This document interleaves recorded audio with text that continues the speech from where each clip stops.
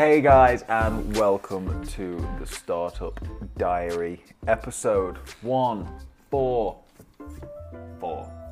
Mad number, you know. It's a lot of episodes. I'd be interested to know how long it takes for someone to go back and listen to all of them. We could easily find that out. Yeah, but we're recording.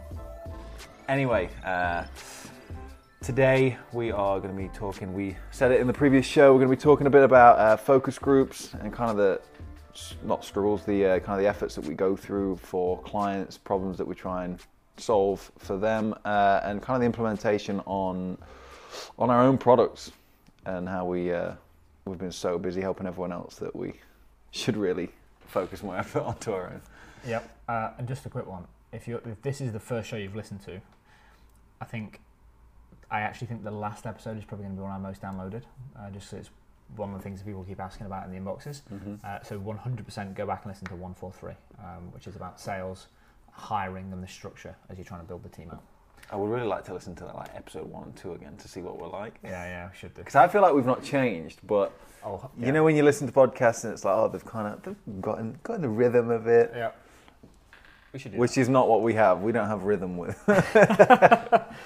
So focus groups, Harry. So this is kind of more going to be driven by you, just because it's something that you sort of took the lead of the first client we had for focus groups. Yeah. And I don't think many people consider it if you're in the group, you probably don't consider it a focus group because it doesn't feel that formal, but that's what it is.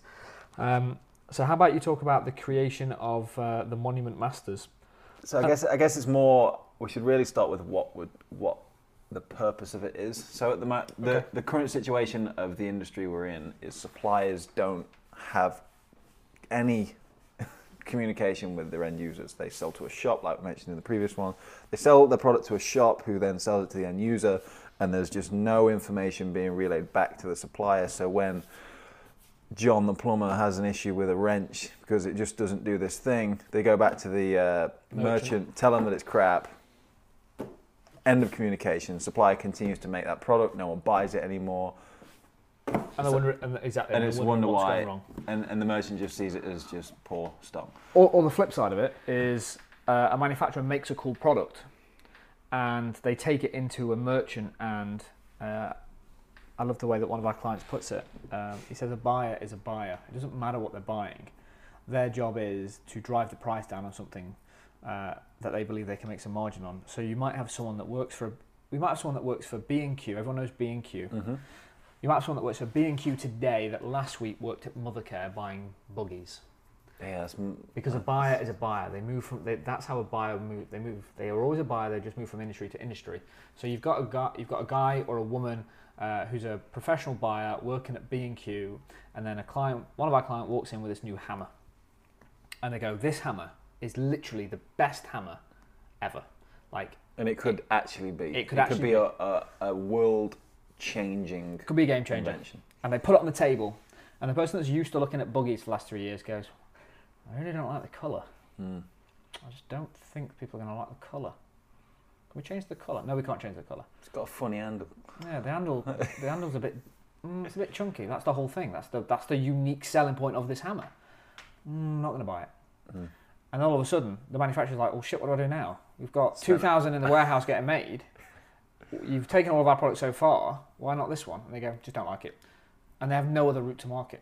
Whereas, if that manufacturer had data of, "Would you like this hammer?" And they go, "Nah, I don't like the handle." And they go, "Oh, we've run it in a focus group for 6 months, and we've had it on test for 3 months. And we've actually pre-sold 500. We've validated the product for you. So I guess you don't want 500 orders. Not a problem. I'll go to the next person." And all of a sudden the buyer's going to freak their shit and go, "Oh no, I'll have the hammer. I'll have the damn hammer." Like, that's the thing, because at the moment, like you say, the manufacturer has no direct relationship with the end user. But by engaging with the end user, we're not saying they sell direct, but we are saying that they can validate a product and make sure that what they're making is wanted. And on top of that, they can build real brand advocacy. They can literally meet their most passionate customers and then arm those guys to go and sell on their behalf on social media, in groups, at the builder's merchant. Like, that's got real passionate about it. So that's the thing that we do. I can tell, mate. Yeah, I believe in it, mate. See. I believe in it. So we did that for a client called Monument. Mm-hmm. Tell me. What do you want to know? I want to. We're going to get onto this, the fact that the conversation we had last night around our focus groups, but just tell me some of the challenges. If someone is listening to the podcast now and they go, "That's a really good idea," not as a service to clients because they might not be at that stage, but I want to offer a focus group for my product. Like, how do they go about that, in your opinion? Or what are the key things that they need in place, or like where are we? So you need, first of all, obviously you need the people, but the people need to be the right kind of people. You need to get people that are interested in the products, in that field of products. For example, Monument Tools is plumbing tools. Yep. We set out to find, because it's not something for everyone. People don't like the pitch is you get to spend a couple of hours in a room with a supplier, and you get to shape the future of the products and tools that you'll be using. Yep. And some people completely turned off by it, but that is an interesting proposition to some people. I mean, like, it's just building that group of people up. Like, if there's someone listening to the show that has a product that they're making and they have no audience yet, and it's their focus group, what would you recommend to them?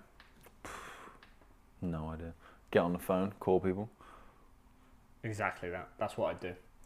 That's what we did. We called a lot of people because, like I say, availability and things like that. Yeah, we exhausted the members of Expert Trades in terms of like who's available on this day at this time to come to this thing with a supplier. It was a fairly new relationship. But if you don't have a list of people, I think you just, like you say, you understand that the people that are going to be interested in this is a plumber. So let's just say let's take Ignacio, you're making an HR app for small businesses. And you're like, I don't really know if they're going to want this feature. Then they go, okay, we're just going to call up 20 local businesses. Like you say, the pitch is, we're building this thing, or we've built this thing, and we want to make sure it's fit for purpose. And we want you to help us shape this so it's perfect for your business. And as you say, we've done it for other suppliers. We've done it for multiple suppliers now. But we've never done it ourselves. Yeah. So what's the plan? So we are going to get basically the exact same principle. We're going to get like 10 guys in a room, possibly 2 different groups, depending on how we want to do it. But we're going to get them in a room, and we're literally going to say, look, instead of us building these things and asking and telling you, are you going to use it? We've built it. We've spent hours, weeks, months building this thing. Mm-hmm. I hope you like it. We're going to save ourselves time and make everyone's lives hopefully easier by only building the things that they want. So we're going to get them all into a room, because that's the other thing as well, is we get feedback every day about something that we've already built that they're using. Can we change this? Can we change that? But it comes in drips and drabs, and the interactions over the phone and online are good, but it's not. You can't beat being face to face with one person is amazing. So when you've got 10 guys in a room all contributing to the same thoughts and ideas, like someone will say one thing, and everyone else in the room gets to riff off of it. Yep. And that's when you get some genuinely good ideas, and some bad ideas, but you can shoot them down quickly, because enough people can say, yeah, I do like it, no, I don't, because of X, Y, and Z. It allows you to cut the fat and get down to some very interesting solutions. And I think from my side is, I understand what these guys need to do every day, and half of me wants to just build, like, it's the Steve Jobs mentality. I know it is, and we are not at that level and should not take that approach. But like telling them what's best for them, like by building something, because we've seen it in 10 different groups, we've seen it in 5 other apps, and we go, we're going to build this and push it out. That is one approach to doing dev. I also think it's completely the wrong approach, because there are very few unicorns in this world that can do that sort of thing. What we said about the issues that manufacturers have about that hammer, the fact that it's a hammer is no different to our app. And when we say it out loud, it just seems obvious. It's, I don't know if that's hammer's fit for purpose. So before I take it into the merchant, before I start selling it, I need to go and check it's fit for purpose with people that are going to use it. And I think one thing he said as well is, we get messages through email, we get messages through a live chat, whatever it is. I was looking at the time, if you're wondering what I was looking at then. Yeah, I thought something was behind me. Because you look terrified. And what happens is, I've got a call at 8:45. And what happens is the number of messages that come in, it causes doubt with us, is like, that kind of makes sense, is that right? And but there's no critical mass behind that. It's not 10 people in a room saying, yeah, that is bang on, that needs to happen. It's one person, and that causes a conversation internally in the office. And when I would literally very quickly did some calculations yesterday in terms of how much it would cost us to take everyone out for dinner afterwards, and how much like we could take everyone out for dinner, a few beers, have a good evening, do the community building stuff, compared to that might be 500 quid, that might be 700 quid. But then you say, how much time are we going to save on building stuff that actually impacts the business and save the time on the stuff that people aren't going to use? It's a bargain. Yeah, the results that hosting something like that actually yields is far more than the cost that it will be. Like you say, we're not only are we getting 10 guys in a room helping us build features that they want and will use and will understand, and we know how to make perfect for them first time as opposed to iterative. Yep. We also have a community event after it, so we're building the community, we're building a better product for the community and with the community. It's, you know what I mean? So it's a no-brainer. The thing is for me now is, I was trying to work out yesterday what's the perfect mix of this focus group, because we've got a natural bias towards heating engineers in our community, because that's the audience that we've really just majority crowd because those people have adopted the app quicker than anyone else, and that's the only reason. But we are trying to build expert trades, not expert heating. So I think what we need to do is, and this is more of a to-do list for us, and we're just making it open on the podcast, is hand select 10 to 12 people. Find out if they're willing to travel. And like I said, do we run a Birmingham group and a London group? We've got a good density down in London of people, that's the only thing.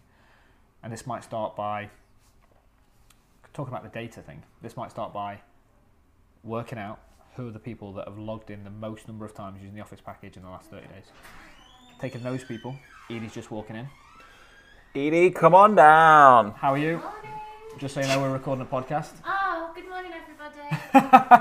That is amazing. She waved as well. Yeah. So it's working out who those absolute super fans are of what we do, because they're the people that are used to the user flow, are used to the issues that they run into, and literally get an Edie, pick up the phone and say, we are creating the equivalent to Monument Masters. I'm not going to try and brand it while I'm Expert Masters. I don't think I can use Masters. I think I get slapped by Monument.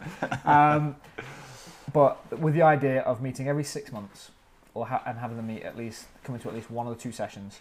So 2 sessions a year, having an afternoon with them, and then taking them all out for dinner and some drinks afterwards as a thank you, building that community up. Rewarding them in other ways that we'll work out how we want to do as a thank you for their time, but really making sure that those people are a mix that represent the rest of the community, so heat engineers, electricians, a mix of people that use our app, because I think what that also does for us, if we look at it strategically, is when you basically create a panel of people that are from mixed trades that use our app, then all of a sudden when features and requests come in, there's a process, as in, that is an amazing idea, John. We've got our next meeting in 3 months with the panel. That is going to be top of the agenda to see what people think. And we're going to flush it out with those guys. And if that gets through that, we're then going to let you guys know of what we're thinking and how it works. And then we're going to build it and roll it out. By building this process, and again, the next podcast is about getting formal. By building that sort of structure, it's going to allow us to move quicker, waste less time, and add value to the community. That's just win, win, win. Yeah, we've been flirting with this idea for a while, haven't we? Like we've tried. I'm a flirt. We've tried online live feedback sessions and Facebook groups, things like that. But we just never really put 2 and 2 together. Why don't we just get these guys in a room? Yeah. Partly because I guess we just never made the association. Like a client pays us to do a job, we deliver on the promise of getting these guys in, and like we work bloody hard to do that. Yeah, and we see that as we get paid to do that. But because this is basically an internal effort, it's like we ain't got time for that. No. But we don't realise that realistically we're actually costing. It's costing us more time and money by not doing it. And that is the crux of it. Mm-hmm. And whether you can run a focus group, you're in a position to. If you don't have the customers yet, just go and find people that are interested and incentivize them. Because if you don't have a relationship, you've got to incentivize them. And it might just be, I will give you this product free for a year once I've built it. It might be, I'll give it free for life once I've built it. It might be, you'll be one of the early ones that get access to it. It depends on how big the problem is that you're fixing. But if you're building something and you can't get 10 people to give you an hour of their time, then don't fucking build it. Because you're not fixing a real problem. But I know with our office package, is we're fixing a real problem in the market. And the things that we can do with this as it grows is phenomenal. Like, it's super exciting. But it comes down to working with the members and getting those guys to help us drive the direction. Because what I want the app to be in 3 years' time might be extremely different to what the actual users want it to be. But it is finding that mix. Yeah, I was about to say the flip side is that just because everyone else thinks it's a good idea doesn't necessarily mean it's the right idea. Exactly. Because they could be asking for something that's just not going to benefit you as a company, for example. It's a nice to have that they all want, but they could probably get it somewhere else already for free. Yep. So what's the point in you wasting time and resource and effort? Or I know something about the industry in terms of how things are moving, whether it's direct selling, whatever it is. I might go, actually, guys, that's a really cool feature, but I know what things are going to look like in 2 years' time. And that's when the vision of the founder comes into play, because it's having that balance of what do you need now that's a wow moment, but what's going to make the business be the best app in the industry in 2 years' time, and finding the mix of the two. Leave it there. Leave it there. How can people get hold of you? Email. I know. It goes to us. Harrison@experttrades.com is the email, and the gram, Adam, is Our Startup Podcast. Is that incorrect? Yes, it is Startup Podcast. @Startup Podcast. You know what? Can you check, please? Because now okay, you just ramble for another 30 seconds. But yeah, so questions coming in, guys. We've got some Q&As coming up. We've got a couple more episodes to Startup record. Podcast. Startup Podcast. Startup I think Podcast. I am right, mate. You are right. DM us on there if you have any questions. Next one, Harry, is about getting formal. Yeah. Shirt and tie it. Not that formal. Leave it there.